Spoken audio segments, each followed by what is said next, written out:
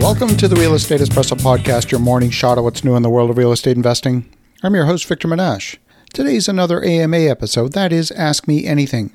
I love to answer your questions, and if you have a question you think is going to be of broad interest, send it in. I'll answer it live on the air. Send your questions to Victor at victorjm.com.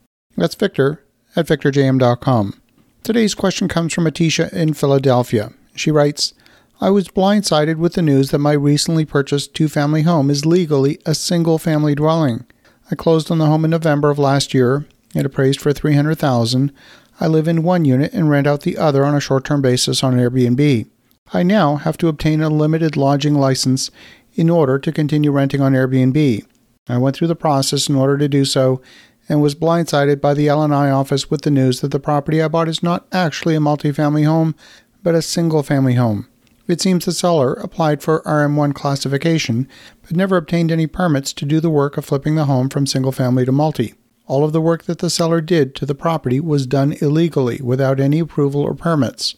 I went through the process of purchasing this home, having extensive credit checks done on me, paying for home inspections, paying for appraisals, and expecting the utmost due diligence from my lenders, the appraiser they hired, my title company, and the realtor. Now, here I am today, the information that there was fraud somewhere along the line, and I now cannot legally rent out my home for the purpose in which it was purchased.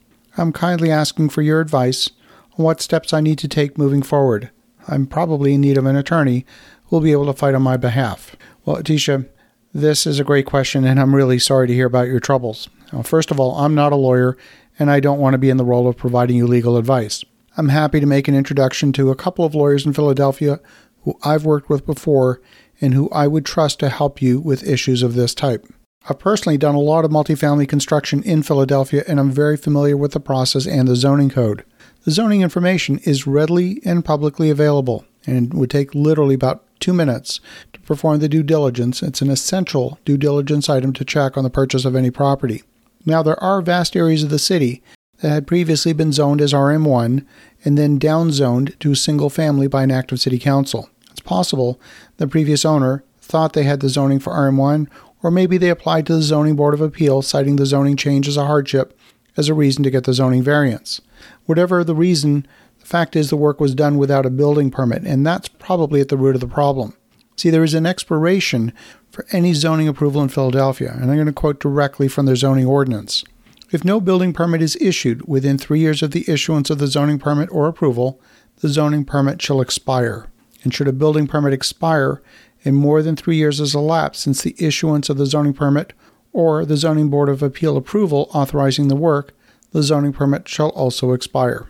Now, building permit checks should always also be a due diligence item on any property purchase. Whether you have any recourse would depend on what the terms were in your agreement of purchase and sale. If the agreement warranted anything about the property, you might have some recourse. But if the agreement was purchased as is, where is, then you might be out of luck getting any compensation for damages. Now, if the realtor made any misrepresentations or made an error, there might be a claim against the realtor under their errors and omissions insurance. Again, it'll depend on the specifics of what you signed with your representation agreement with the realtor.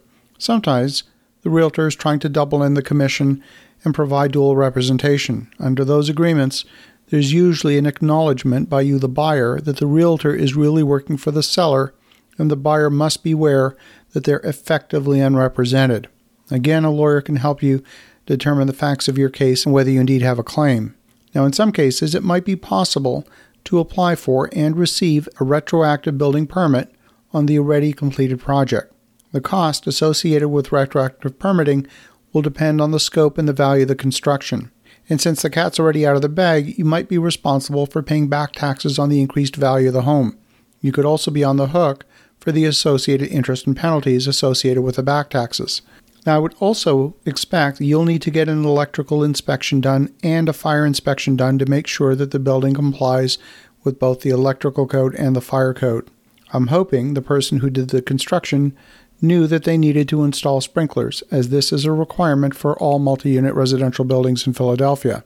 In all the buildings we built in Philadelphia, we generally had to bring in a separate water main in order to meet the volume and pressure specifications for the sprinkler system. That's in addition to the domestic water supply. So if the building was a duplex, then it usually required a 2-inch water main. If it was a larger building, Could even sometimes be a 5-inch water main or larger for the fire suppression system. If you can demonstrate that you purchased your property in good faith, you might find a cooperative and sympathetic ear in the building department who will grant you a retroactive building permit. Is it going to cost you some money? Yes, absolutely.